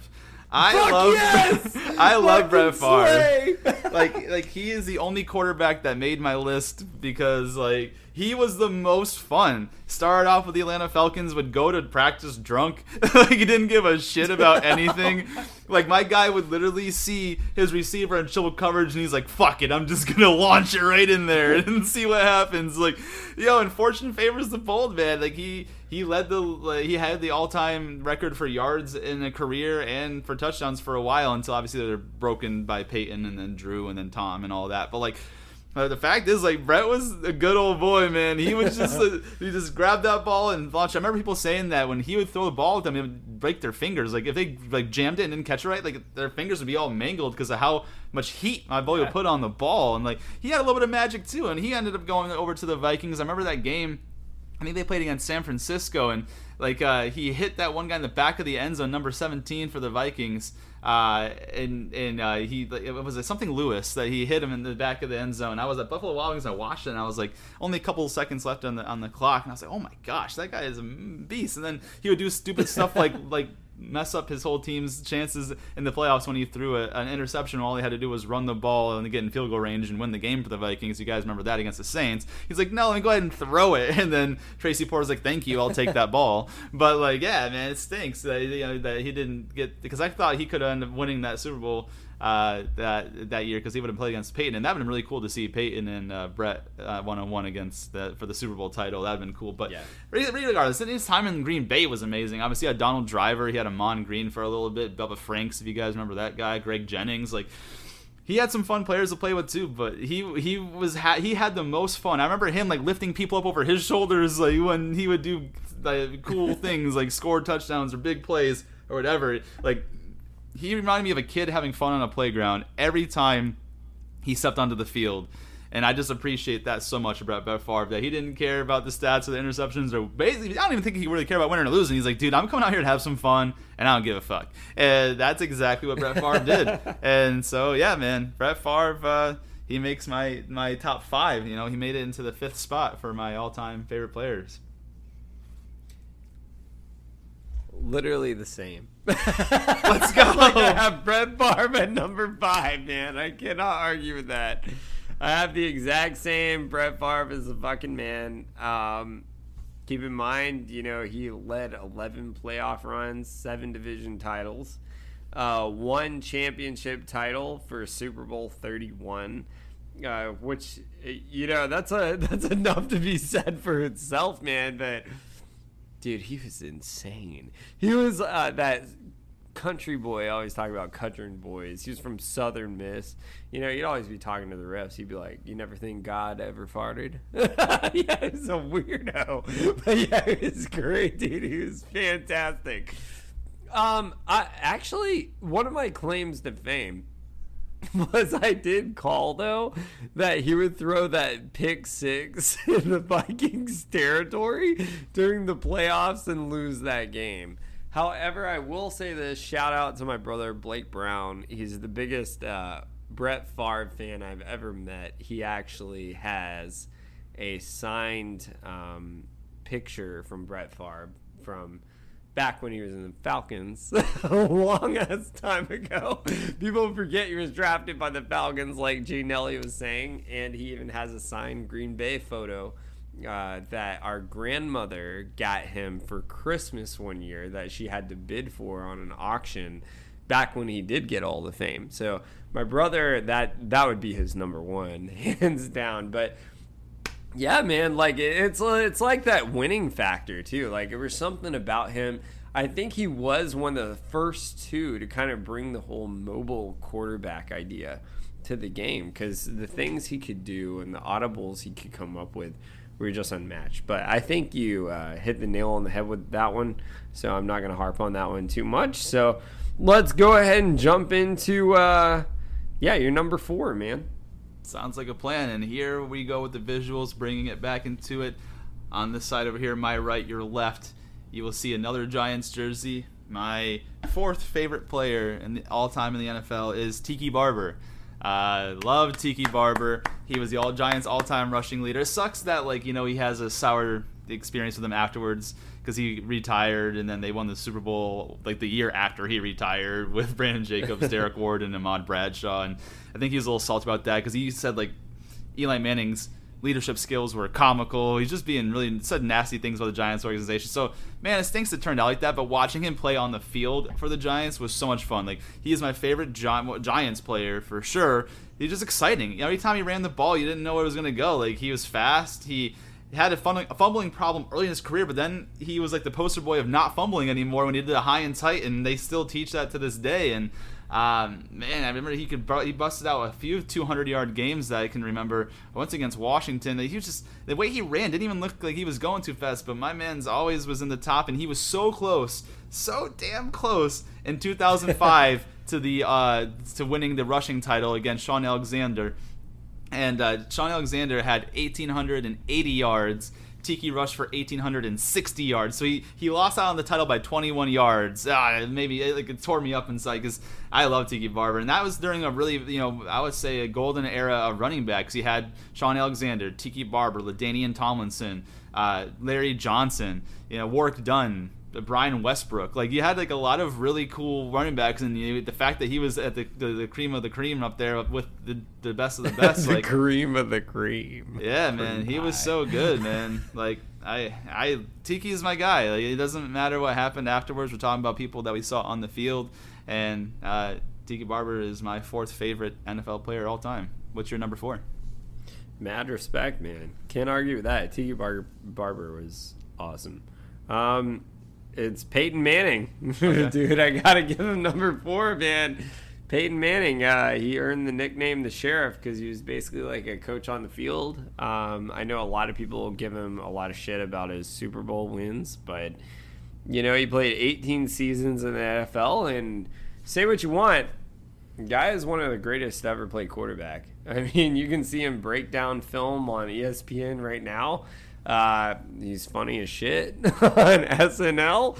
Dude, the guy had it going on. He was the man.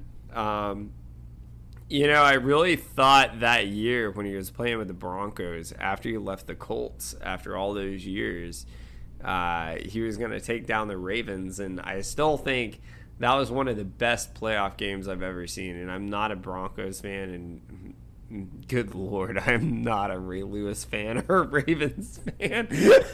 But it was one of the greatest games I've ever seen in my entire life, still to this day. Even just being on the edge of my seat, and I have no loyalty to any of those teams. And the things he could do on the field with Omaha were unmatched.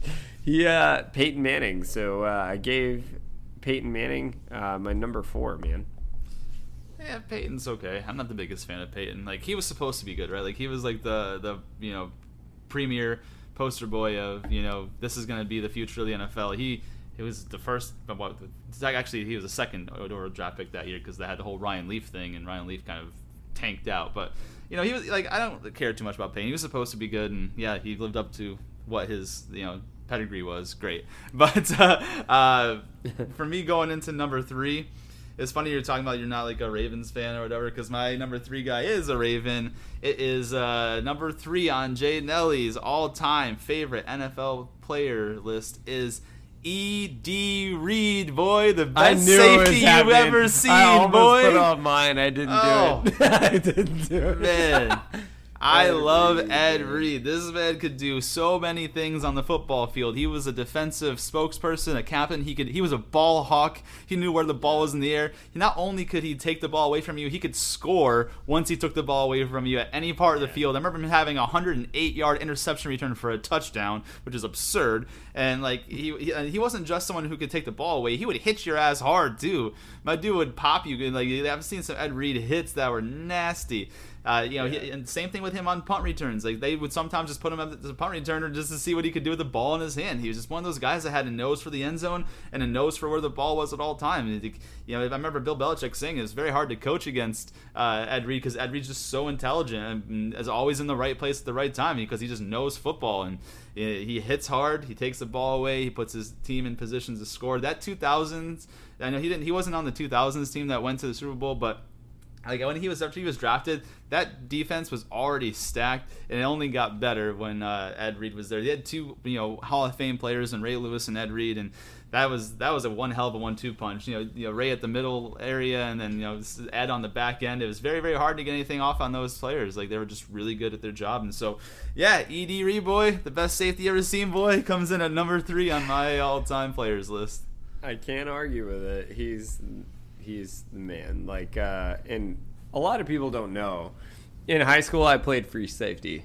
So, like, one person I always looked up to was Ed Reed. The shit he did on the field was unmatched. It wasn't even fucking real. It was like Madden. It was Madden the way he played the game. Ed Reed is the man. I couldn't put him on my list because this is my top 10 favorite players. But I would argue Ed Reed is one of the greatest players to ever play the game. And safety, people can say whatever you want. I was a free safety. Safety is one of the most important positions. We get a lot of shit because we're not on offense, but whatever. Say whatever you want, man. Anyways, so going to my number 3. I don't have to say much about him because his reputation speaks for himself. Let's just say this. I always hated the Patriots, and then I said if he won this game, I would support him ever since. Tom fucking Brady. Best of all time, 7 Super Bowl rings. Say what you want. The guy's the fucking GOAT, man. I always hated the Patriots. I couldn't stand them. Actually, the year they played your Giants when Eli Manning won, for some reason, he just won me over, man. And then the year after that, when he came back and won, I was like, I got to support this guy.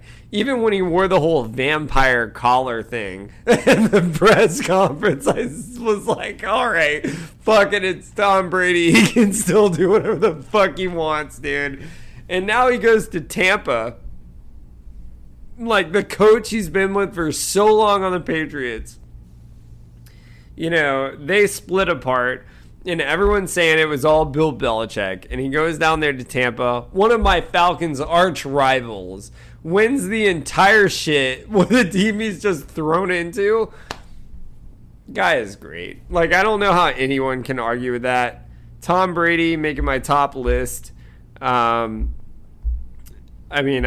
just don't know how anyone can argue with that. So Tom Brady makes my number 3, man. What about you? So going into number 2 for me, this one's going to be funny for a lot of you people out there who, watch River Buggy fans like the 2005-ish to 2009-ish time period. But my boy Chad Ocho Cinco Johnson. Man. Ocho Cinco, baby!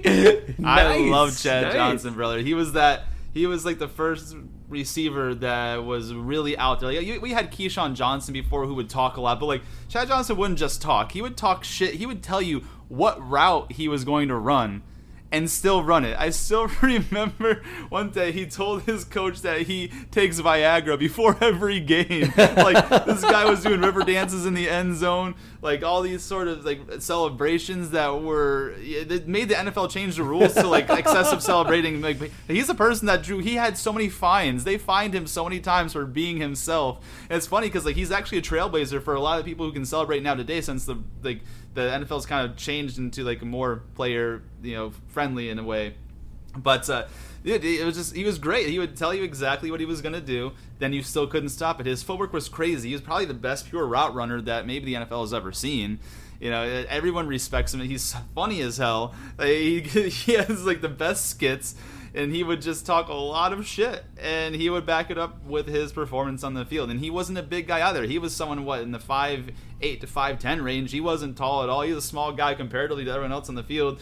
I remember one time he tried to blindside Ray Lewis, and Ray ran right through his ass, and he got up, he's like, "Good play, Ray." He got me. He goes to the side, he's like, "I tried to crack back on Ray.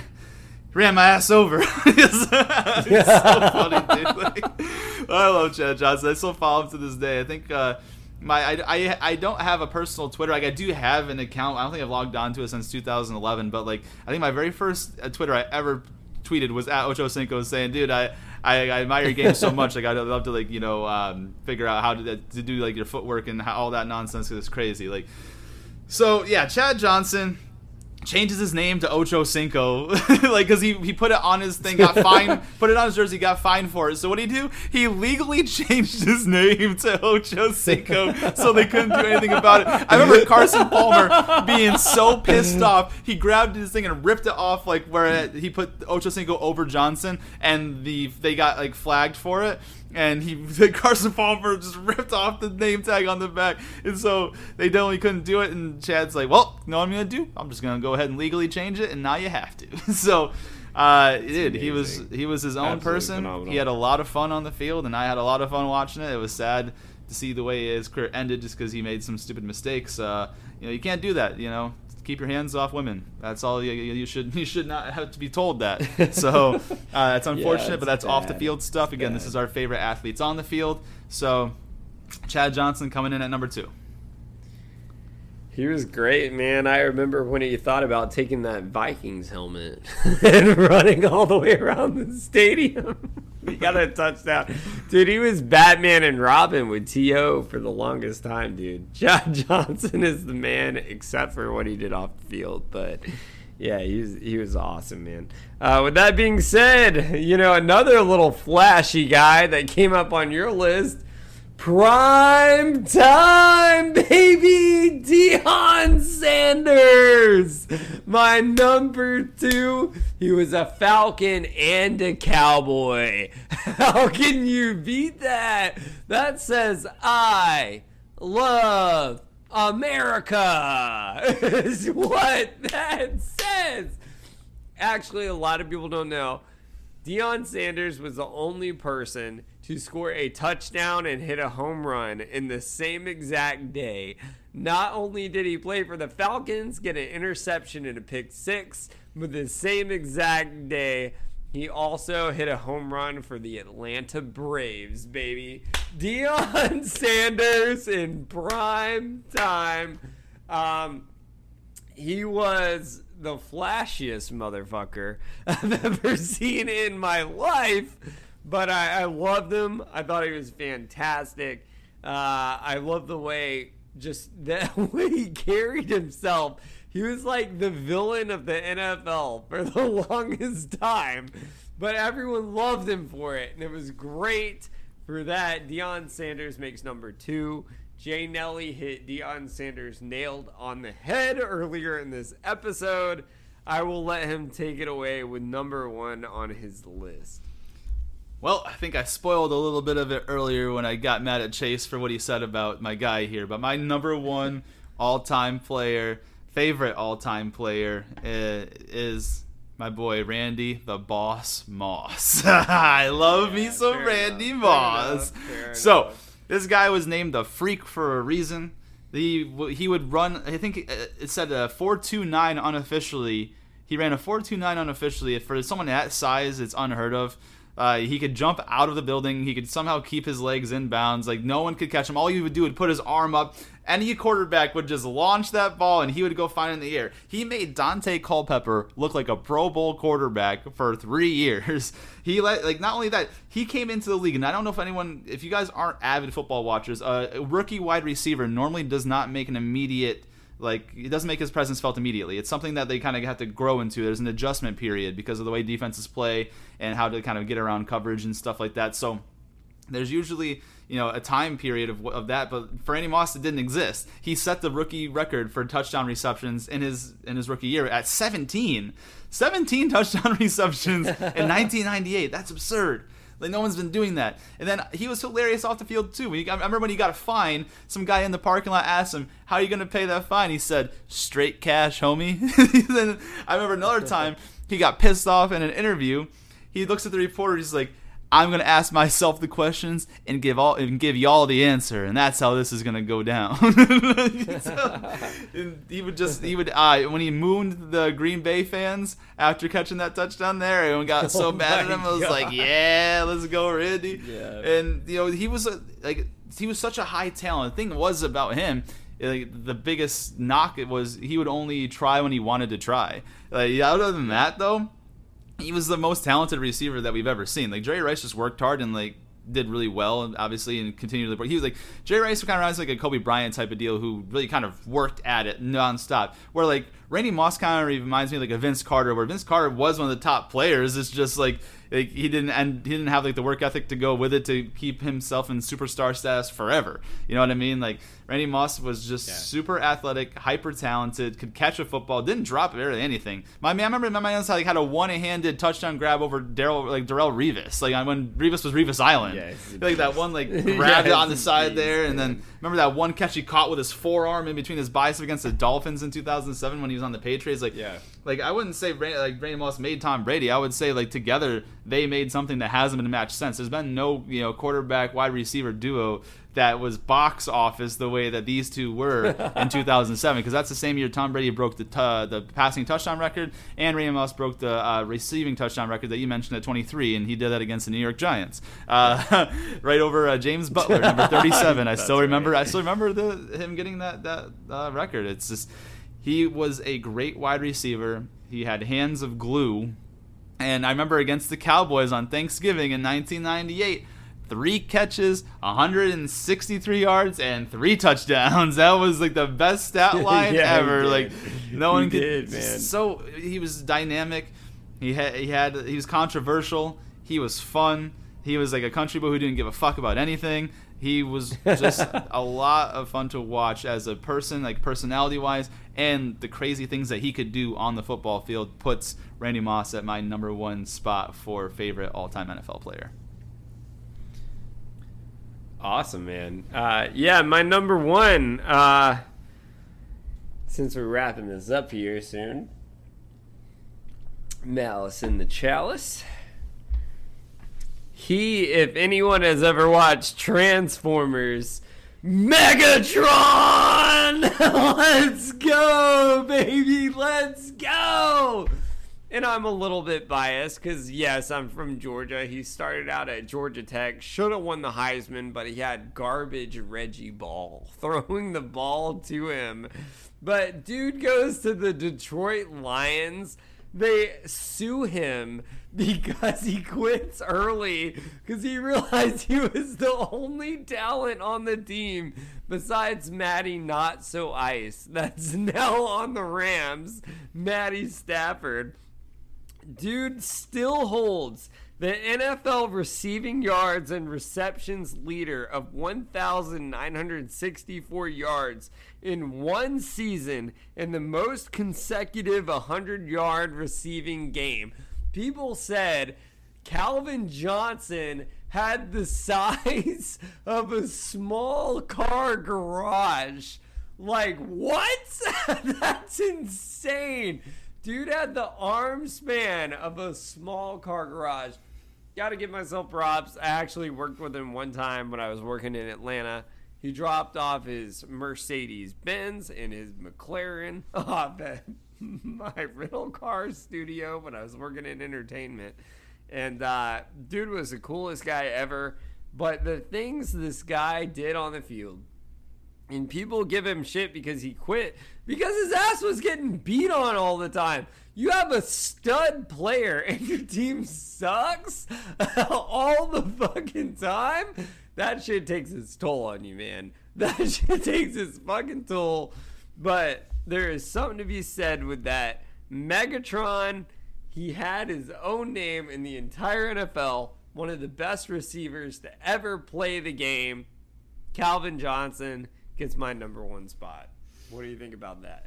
I like Megatron. Calvin's cool. It's no Randy Moss. And you said here, I will say this. You're talking about like Randy Moss had to go other places to make himself great. He was great wherever he went. He just had a problem of like being like giving coaches a hard time, and they didn't want to work with him. And he quit his way out of Oakland and came back. And I will say this too. I think that Megatron is probably the closest to Randy Moss sense there, because like there was always a couple receivers, right? You know, there's T.O., Randy Moss were like the big ones during that time period. Megatron was like the next changing of the guard, and he was very, very good. I remember watching one pass in college when he was played for Georgia Tech, right? Calvin Johnson. Yeah, right. Yeah, so he like that quarterback threw the ball. It went behind the defender, like was facing Calvin Johnson. And Calvin Johnson like reached around, like gave the guy a hug and caught the ball on the guy's back. I've never seen that before. It was crazy. But yeah, so I respect it, man. Calvin Johnson's cool. It just, yeah, I'm with it. So those are, our rankings. You know what we're gonna do, how we always do it. I'm gonna tell it one more time from 10 to 1, so that way it's all put together. So starting at number 10, the top all-time NFL favorite players list according to Jay Nelly is number 10, Deion Sanders. Number 9, Michael Vick. Number 8, Devin Hester. Number 7, LeVar Arrington. Number 6, Adrian Peterson. Number 5, Brett Favre. Number 4, Tiki Barber. Number 3, Ed Reed. Number 2, Chad Johnson. And number 1, Randy Moss. And that is my whole list from 10 to 1. So Chase, go ahead and run through your list real quick like that from 10 to 1 of your favorite players, and then we'll close up for the day. So my number 10 is the greatest of all time, Tony Romo. And then we have number 9, Doug Flutie. Number 8, Tim Tebow, the winner himself. Number 7, Kurt Warner. Number 6, Brett Favre. Number 5, Randy Mouse. Number 4, Peyton Manning. Number 3, the GOAT, Tom Brady. Number 2, prime time, Deion Sanders. And number 1, Megatron, Calvin Johnson in the number 1 spot, man. Excellent. So those are our rankings today. And so, yeah, that kind of will finish up most of what we wanted to talk about, introducing season 2, the things that we're going to do this year in terms of topics we're going to cover, the efficiencies that we're going to try to add into it to make it a little more, consumer friendly. And then the new wrinkles we're adding with having a debate in every single episode, the new Tipsy Gypsy card. We're going to have a lot of fun this go around, and I'm really excited for it. So, Jay, did you want to say any other last words before we sign off for our first episode of season 2? Yeah, guys, this is season 2. Welcome back. Way to do. We can bring it back. Yeah. Will the real Josh and Chase please stand up? Yeah, man, I'm stoked for season 2. We got a lot of stuff planned. A lot of cool new kinks in there with the Tipsy Gypsy card. Of course, we still have Malice in the Chalice and Great Debate. We got House of Dragon coming up. We got LOTR, Lord of the Rings coming up. This season is going to be packed. Witcher Season 2, Spider-Man Homecoming, or no, Homecoming was 1. No Way Home. That's right. But we got so much planned for you guys today. I do actually have purchased the Severus Snape wand for all of you guys that are tuning in on the YouTube and the Hallmark channel, because we like being mean to children. Just kidding. No, Severus Snape's like being mean to children, but because of what that man went through, this is going to be my testament to all those that are the shields that guard the realms of fantasy this year. Welcome back, all you guys. This is Chase and Josh with Factor Fantasy. I'm going to flip it over to Jay Nelly. He's going to sign us off today. What about you, my man? Yeah, brother. So just like you said here, and one more thing I'm going to add to it as well, We say this every single time before we close up. Just follow us on all social media that we have. You can find us on Instagram at official Ridiculous Patronus. You can find us on Facebook at Chase and Josh Factor Fantasy. You can find us on TikTok at Ridiculous Patronus. We're on Twitter at RP Factor Fantasy. You can find us anywhere that you get your podcasts. So tune in on Apple Podcasts, Google Play, Spotify, Stitcher, whatever it is that you listen to.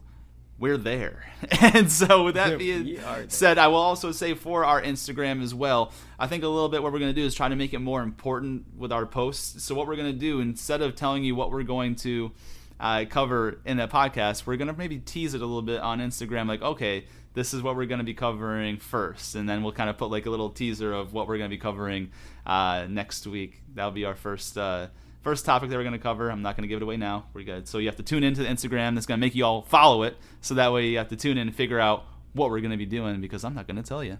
But with that being said, the Factor Fantasy boys are back. You know this has been another ridiculous production. Chase and Josh. Factor Fantasy. Signing off.